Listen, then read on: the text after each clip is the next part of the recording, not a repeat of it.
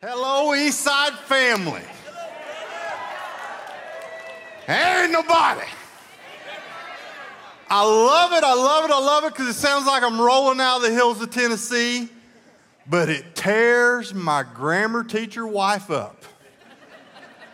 And my mama, who was a nurse that wanted to be a grammar teacher, and my other mama that was a grammar teacher, it just tears them up. But there ain't nobody love me like Jesus. We are so happy if you're joining us online this weekend. If you are our guest, we are so privileged that you've chosen to join us this weekend. And my prayer has been all the way along this weekend is that in some way you are encouraged, challenged, or blessed by your time worshiping with us. Last week, Hayes broke out this new sermon series called Parenting Isn't for Sissies. For those of you that have done it, for those of you that are doing it, can I have a resounding amen? There is no more difficult job on the face of the earth than taking what Hayes said, and is the truth, a little savage. Remember the Minnesota study? Okay, the Minnesota study. If you missed that, you need to go back and watch last week. Take time to do that. This savage that is brought into the world and trying to bring them up into a normal, rational, God-loving human being. There is no more challenging task, God-given task for us. Now, with that being said, to be honest, I am a father of a 28-year-old daughter. Name's Elizabeth. Many of you all from Eastside here know her.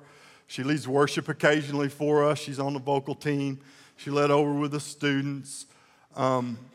Blessing in my life. I'm also the father of a 24, soon-to-be 25-year-old son by the name of Tate, who is a nurse in Evansville and lives down there. But to be real honest with you, if I'd have had my druthers, they probably would not have been in this world. Now some of you are going, what? What's the dude talking about? I'm being dead serious. 34 years ago, when my wife and I got married, I struggled with the idea of, do I really want to bring a child into this world? I was doing student ministry at the time. We lived in Ohio, and I was working with students of all ages. I was watching little kids all the way up through high school and into college. And I was watching the struggles that parents had with their kids. I was remembering the struggles that I had with my own parents. And I was watching our culture begin this dramatic shift that was accelerating year by year by year. And you got to remember that was 30 years ago. Our culture now today is shifting as quickly as it was a yearly, is now almost monthly, if not weekly. So the challenge that you all have as Christian parents in attempting to raise godly children is like out of the roof. Your challenge, it is just so unbelievable. It's almost, to me, overwhelming and daunting. But the truth is that God has given us some very distinct principles that can help us in doing that.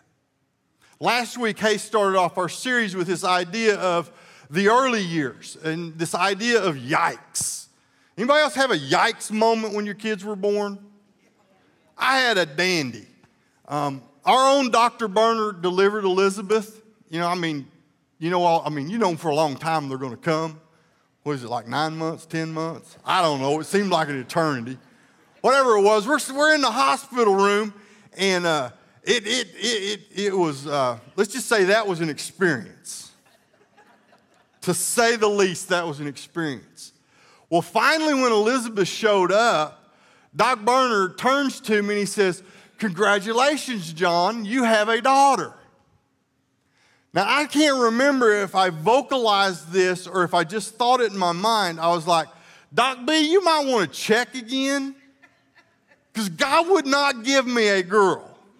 I have no idea how to do girl. I had a brother, I don't know girls. He would not do that to me." Joke on me. So there was a yikes factor there. This week we're looking at the idea of these student years, say elementary school through high school, and we got this idea of help. And some of you are there. You're like, what in the world do I do? Where do I go? Where do I turn? And you're looking for anything to try and help develop your students into godly young people.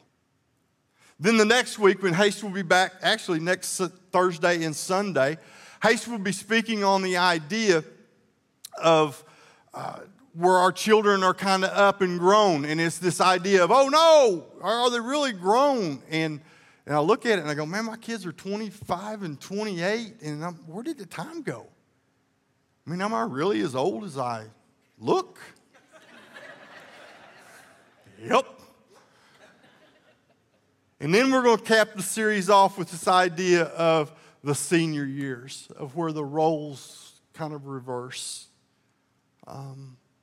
where the parents who cared for us, who took us as those savages,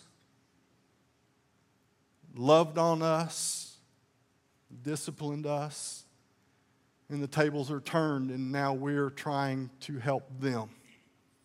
Whole different challenges. But our idea for this was we didn't want to just kind of do this pop psychology where it's like, well, here's an idea, and here's an idea, and here's an idea, and here's an idea. We wanted to get down and we wanted to find out some biblical truths.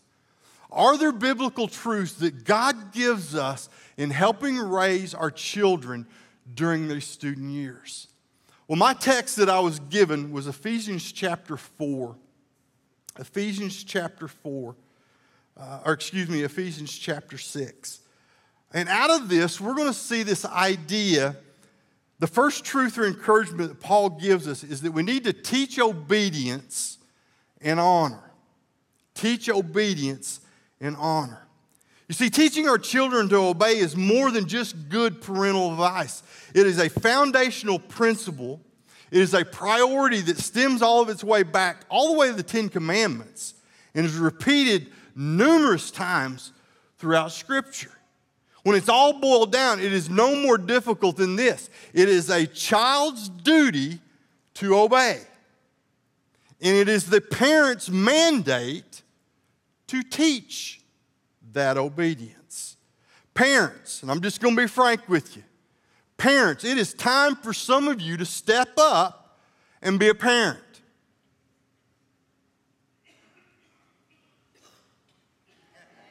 Thank you. It amazes me to walk through a store anymore and kids are ruling the family. It is time for the parents to say, hey, listen, whether you like it or not, I'm in charge. You don't like it? Tough. At a certain point, you say, there's the door. Figure it out. Parents, it's time for us to step up and be the parent that God has intended for us and that our children desperately need and truly deserve. I want you to look at Ephesians chapter 6, verses 1 through 3 with me. Children, obey your parents in the Lord, for this is right.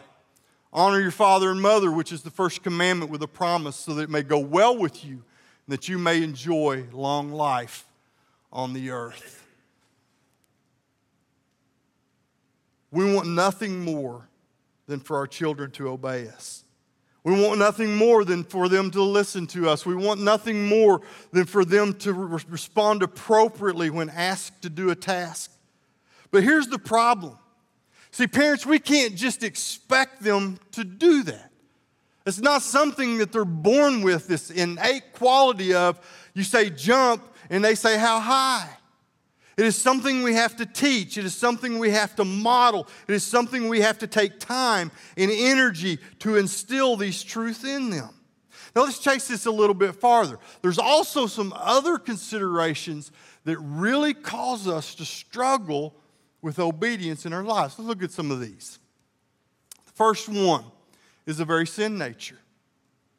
All of us are born with a nature to sin. You ever had a 2-year-old and you tell him, do not touch that knob? It is a matter of time until that rascal's grubby paws are on that knob. They can't help it. But the reality of that is it doesn't stop when they're little. Anybody else struggle with the idea? You walk down a hallway, there's a wet paint sign, and you're thinking, I wonder how wet that is. And you're like, every ounce of your being it takes to keep your hands in your pocket and not touch and figure out. It's that sin nature.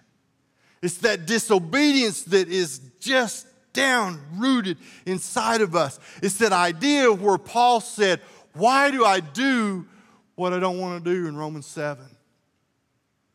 We strive, we struggle, we do everything we can, but yet that sin just wells up within us. And it is a daily, if not hourly, if not minute by minute battle for some of us. Not only do we have this sin nature, but we also have this idea that we live in a corrupted world.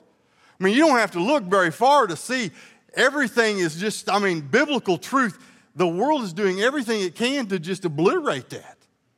They're trying to do eradicate absolute truth. They're wanting to make truth whatever truth is to you. So whatever it is to you, that's cool and that's good. But we see the chaos that is coming out of that. But it's nothing new. We think, here in the last several years, we look at how crazy our culture has become. It's really nothing new. This idea of this corrupt world, Satan's been at it from the very beginning. Remember what he did to Eve when she was in the garden? Is that really what God said? Is that really what he meant? Did he really mean you're going to die? He's questioning. Is that really what he meant? Surely not. Surely not. Paul taught Timothy this same very principle in 2 Timothy 3. He says, but mark this, there will be terrible times in the last days. People will be lovers of themselves, lovers of money, boastful, proud, abusive, disobedient to their parents, ungrateful, unholy, without love, unforgiving, slanderous, without self-control, brutal, not lovers of the good, treacherous, rash, conceited, lovers of pleasure rather than lovers of God. So you see this idea that we craft this nice, neat, little organized world around our kids gets blown up. It gets blown up when we put them out. When they go to school. When they start participating in activities with other young kids, or this world that we've tried to create and protect our children, it starts crumbling because our kids start seeing things that we would have never intended them to see. Our kids start hearing things that we never intended for them to hear. And they're subjected to behavior that we would deem unacceptable.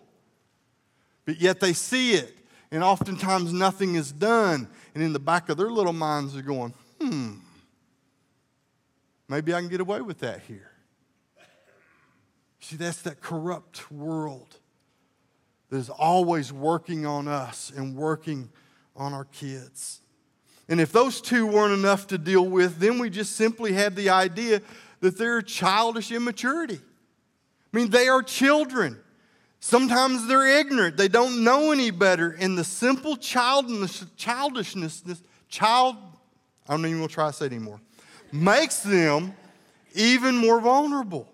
They simply aren't grown up and they don't know any better. So parents, like I didn't need to tell you, we have a huge, huge task with all kinds of potential potholes. And here's the truth, and I want to read this. God's intention is that parents shape the moral will of their children by setting biblical standards of right and wrong. It should sound familiar because it's what Hayes talked about all last week. Teach them right from wrong. Show them the way. And then we are to consistently enforce those standards until our children learn how to conduct themselves with appropriate behavior. A person who grows up with a sense of obedience, a sense of discipline, and a sense of respect toward his parents will be someone who can make any relationship work. God's idea is for all human relationships to be based on what is learned through obedience in childhood. Now here's the rub with that. Sometimes we think that obedience is simply taught. But oftentimes it is more caught because of the way you model your life. You understand what I mean by that? Okay? Titus chapter 2, Paul wrote to Titus here, he says, in everything, set them an example by doing what is good. If you want your students and your children to live obedient lives, you better be doing that. Get my drift? You want your children to behave a certain way? You better be doing that. Are you living a life of obedience? Are you honoring first? Are you living a God-honoring life? Yeah, I know we all make mistakes and we are sinful beings. We all struggle with that sin nature, again, all the way through our lives. But are you obedient to the authorities above you? Or do you balk and whine and complain? See, it doesn't take much for our kids to read our example. And if our actions don't back up our words, we have a huge, huge conundrum.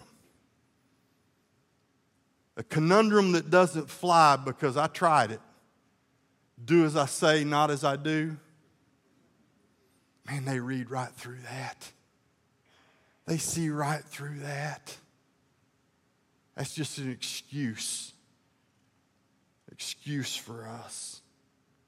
You see, our children, in learning to obey us as parents, sets them up to succeed in obedience to God and His desires for our life.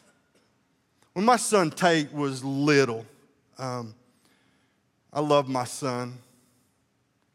I love him to death, but he is why I look the way I look. I'm going to be real honest with you. Elizabeth, that I call Sis so much, she was one of those kids that, I mean, I could just look at her and she would like melt like chocolate on a 110-degree pavement. I mean, she just wilt. Tate'd look at you and go, is that all you got?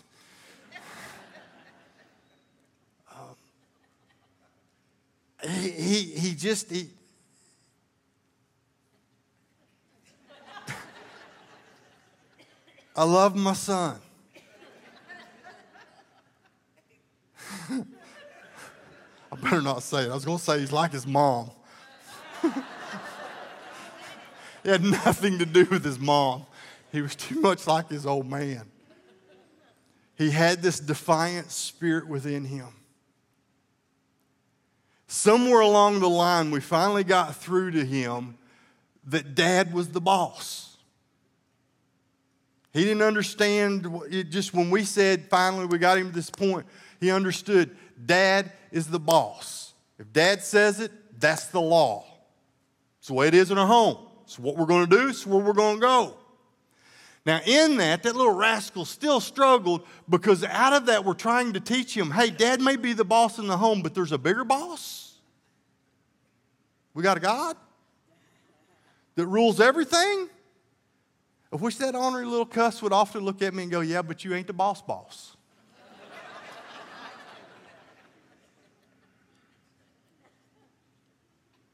Struggle so hard. Now, verse 2 deals with this truth of honoring parents. And this truth goes beyond just obedience. Honor is more of maybe an attitude. Obedience is an outward show. Honor comes from the heart. You've probably heard of this little boy that was in jumping on the bed. I mean, he is tearing it up. Dad tells him, Timmy, quit jumping on the bed. Timmy keeps jumping on the bed. Dad goes, Timmy, quit jumping on the bed. Finally, Timmy sits down, and under his breath, he goes, I may be sitting down on the outside, but I'm still jumping on the inside. See, that's obedience, but he wasn't honoring. See, the idea of honoring, when you look at that biblical word honoring, it has this idea that it carries weight, that it is weighty, it is heavy. When you honor somebody, you hold them up in high regard. You hold them up in esteem. You hold them up in a special way. It's the way husbands and wives are supposed to treat each other. When you honor each other, they are held up. There's a oneness that comes out of that and an intimacy that is able to happen because of that. When parents honor their children know they're accepted and that they're unique and that they're secure and they have purpose in life. And when children honor their parents, the family will be healthy as kids learn and grow in an environment of love and acceptance. See, again, parents' example goes a long way. Do you show honor to your parents? Do your children watch you treat your parents with the honor that they deserve, that God has called us to? That's the 5th commandment. Honor your father and mother. Do you treat your mom and dad, if you are blessed to still have them, do you treat them that way? If not, they're going to see that. And when you want that from them, if they've not seen that from you, again, it's hard to ask them to do something that we ourselves are not willing to do. Do you truly honor God? Is He your priority? If so, your children are more likely to see and catch that. But if they see your relationship with God as being something that you do when it's convenient or when you can work it into your schedule and your time, then don't be surprised when that is their attitude and their approach with their relationship with their Heavenly Father as well. So again, modeling, being the example speaks so much. In Luke's gospel, there is a really neat verse that describes Jesus as He grew up in His home. And it is a verse that we would do well to try and help our students achieve. In Luke chapter 2, verse 52, it says, And Jesus grew in wisdom and stature and in favor with God and man. He was complete. And my hope is when you pour into your children and when you are doing everything you can to teach them obedience and model obedience and teach them to honor and model honor, that you will be able to sit and read, and Elizabeth grew in wisdom and stature and in favor with God and man. And Tate grew in wisdom and stature and in favor with God and man. You see, if we're able to teach and model those traits to our children and see them develop those character traits in their lives, they are well on their way to living out that verse in their life. Now, a second truth or encouragement that Paul has in this little section of Scripture from Ephesians chapter 6 is here in verse 4, and it is this idea to parent consistently. Look at verse 4 with me. Fathers. Yeah, dads, we get thrown under the bus. No more difficult than that. Fathers, do not exasperate your children. Instead, bring them up in the training and instruction of the Lord. Other translations have translated this as, don't stir up anger in your children. Don't provoke them to wrath. And again, God starts out really heavy here on dads. He lays out this negative command. warning us of what might happen if we're too harsh or heavy. Because you see, God understands that we are fallen creatures who are prone to be too hard on our kids. I wish I had $1 for every time my mom would look at me and she'd say, John, do not exasperate your children. Because I had high expectations. And I had high goals for my kids. I set the bar high. I wanted to see them achieve. I wanted to see them strive. I wanted to see them do well. But sometimes, and Kathy and I talked about this last night, I'm not so sure that times, well,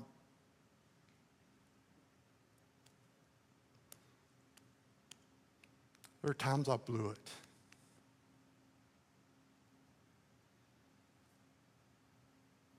There are times I royally messed up. And you see, when you exasperate your children, you discourage them. And when you discourage your children, then their views start going, is this really something I want? Is this really a life that I desire for me? Now, does this apply to moms? I think it does. But I think it applies more to dads because, honestly, most of the time, dads are the hammer. Moms are the, oh, it's okay. That wasn't Mama T. Mama T could be the hammer when she needed to be. Don't exasperate. Don't discourage your children. Paul shared this truth with the early church in Colossae. Fathers, do not exasperate your children so they won't become discouraged. Well, let's try and make this practical. What are some ways that we as dads or even moms, we can exasperate our children? One of them is by being overprotective. Being overprotective. Now, don't get me wrong. I think there's different levels of protection for different levels of age.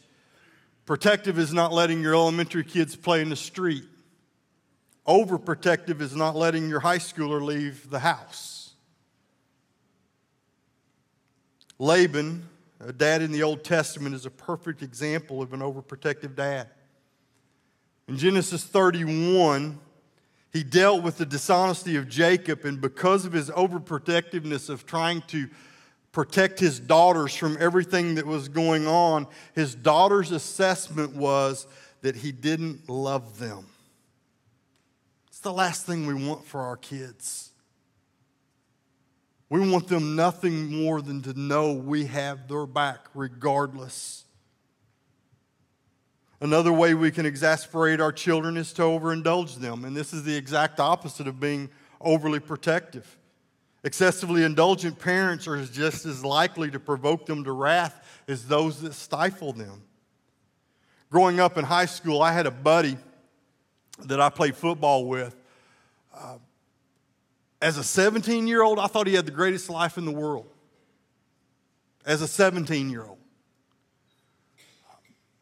He was raised by mom and dad who had already raised, I think he had 3 or 4 brothers and like 3 sisters.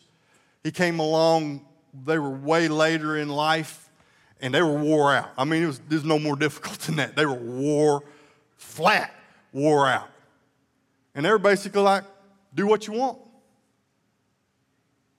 Don't care when you come home. Don't care if you do come home.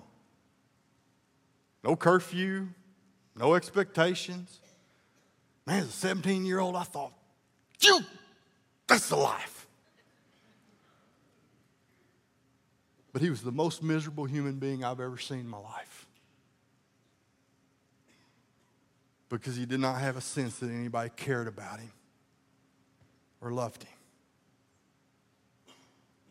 See, it's almost an oxymoron. You think all this freedom would show love, but it does the exact opposite. The bottom line is, don't give kids everything they want. Your kids are going to gripe. when we say no to certain activities and yes to others. They may throw a tantrum when we say yes to something and no to something else. But deep down, they want and need boundaries. They want to know and need to know where the limits are, because those limits and boundaries say somebody loves and cares about me. Another way we can exasperate our children is with the idea of unrealistic goals. I think too often we can push for shoot for perfection. I know that was a struggle for me. I was raised by a dad who was a perfectionist, who was raised by a dad who was a perfectionist, and I wanted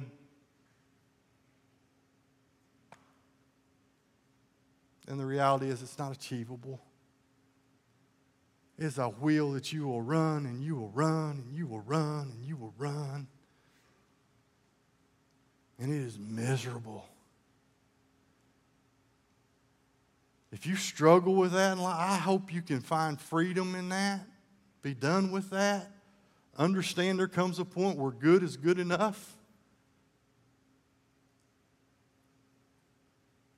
But to expect that out of our children, and I think sometimes the downfall of that is that it is our pride that gets in the way. Our pride. We want to see them achieve what we want them to achieve. We want to see them do more than we did. We want to see them go farther than we went or we have gone. Be careful. Be careful, because you don't want to exasperate them. And the final way that we can exasperate children is with excessive discipline. Keynote, excessive. And I think this will be determined on an individual basis. Some kids can handle more than others. Some need more than others.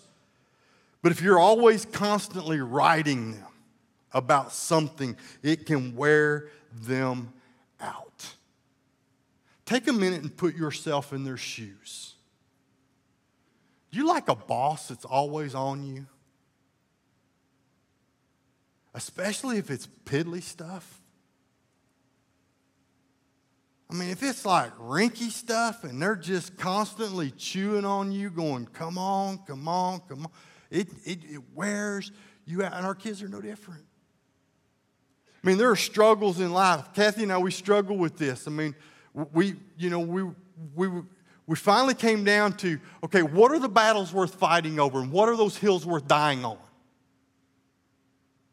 And one of them we finally came to was, we care less what the room looked like. Shut the door. If something comes crawling out of that, I'm going to shoot it.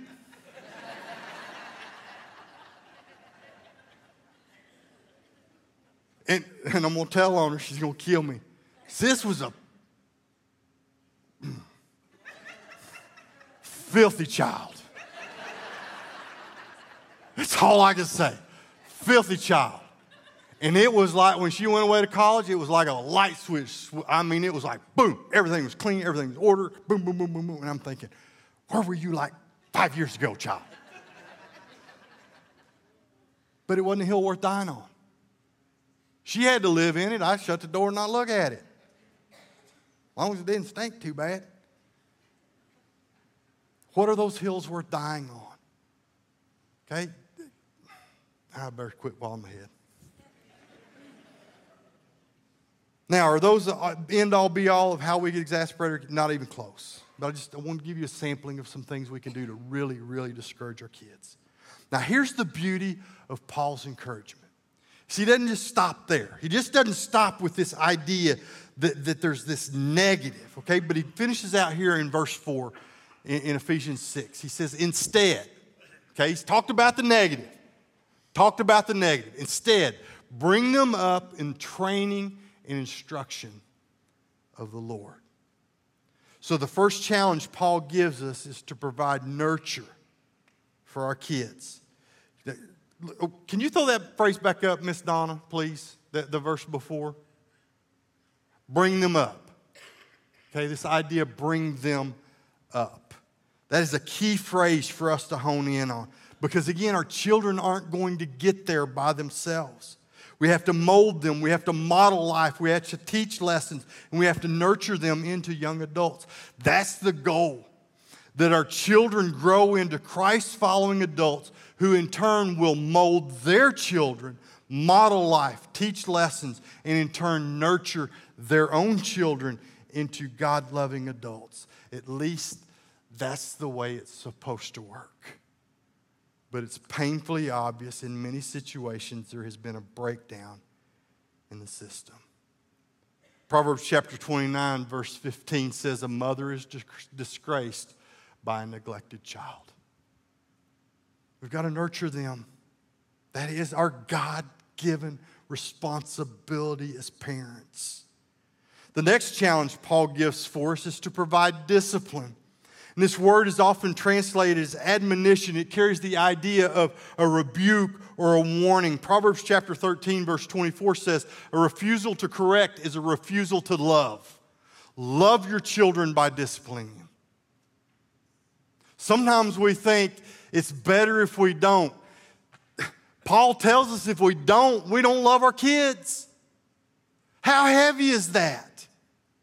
If you love your kids, you're going to correct them. You're going to show them the proper way. You're going to do it in love. If we love our kids, we have to step up to the plate. We have to be parents and correct and rebuke and discipline. Is it fun? No. The writer of Hebrews shares this idea with us. Now, this is God toward us, but it's the same thing. Now, discipline always seems painful rather than pleasant at the time, but later it yields the peaceful fruit of righteousness to those who have been trained by it. We've all experienced that.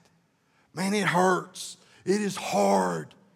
But when you get out on the other side of it and you look back and you're like, you're so thankful that God got you through that and allowed you to experience it. And the truth is, I can't even begin to fathom the type of man or person I would have become if it were not for my mom and dad taking their God-given responsibility of correcting me when I was wrong and out of line and misbehaving. Now, the third challenge that Paul gives is to provide instruction. Now, there's a small caveat that I think we often miss in this passage and overlook. It says to instruct them in what? Instruct them in the Lord. Teach them the things about God. Man, oh man, I think this is so we miss the boat so many times. We bring them up in instruction of school. We bring them up in instruction of sports. We bring them up in instruction of hobbies or interests. And we neglect the most important instruction of all, of bringing them up in the Lord. Let me throw some figures out here. Blew my mind, which honestly doesn't take a whole lot. There are 8,736 hours in a year. The average student, if they sleep 8 hours, will sleep 2,912 of those hours.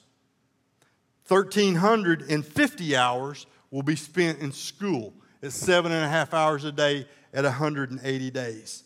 And at best, if your child is at everything we provide here at church, 104 hours for the year. So if you're expecting the church to step up and do your job, don't get me wrong, the church is vital. But if this is the only place they're getting instruction and being instructed in the Lord, shame on us as parents. Shame on us as parents. Hay shared this passage last week, Deuteronomy chapter 6.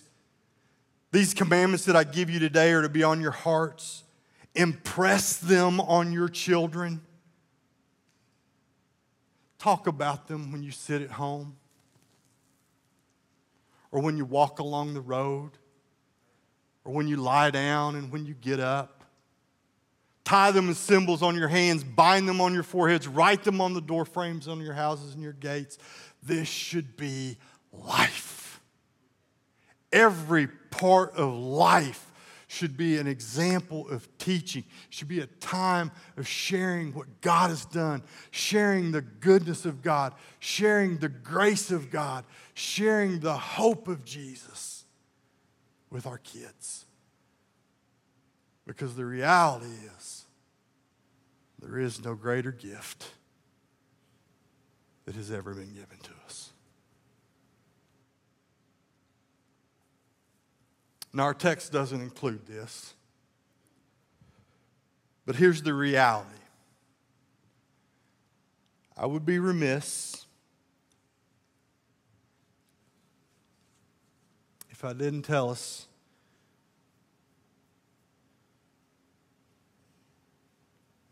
we need to pray for our kids like there is no tomorrow.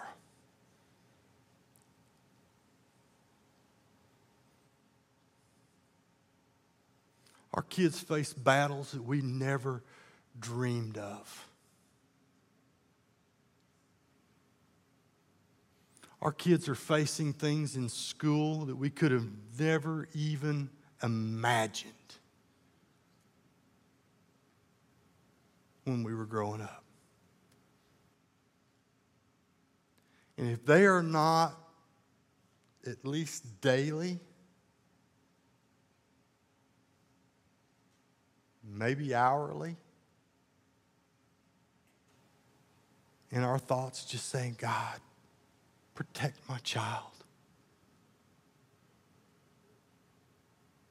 God, give me wisdom in raising this child that you have blessed me with. God, give me discernment in how to handle this issue that we're dealing with. God, protect my child's heart.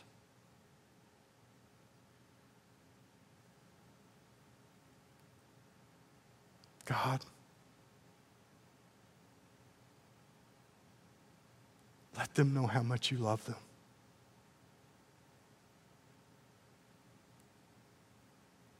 And what it cost you.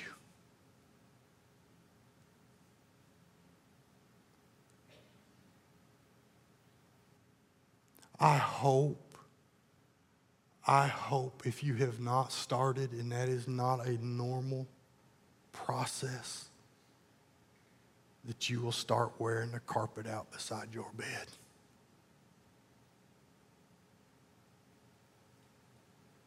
Because the enemy wants nothing more than to destroy families. Because when he destroys families, he destroys society. Father, our children are such a precious gift.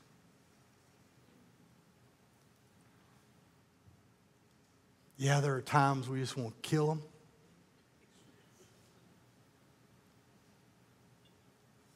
But God, they're a gift from you. There are times they frustrate the hound out of us, but they are a gift from you.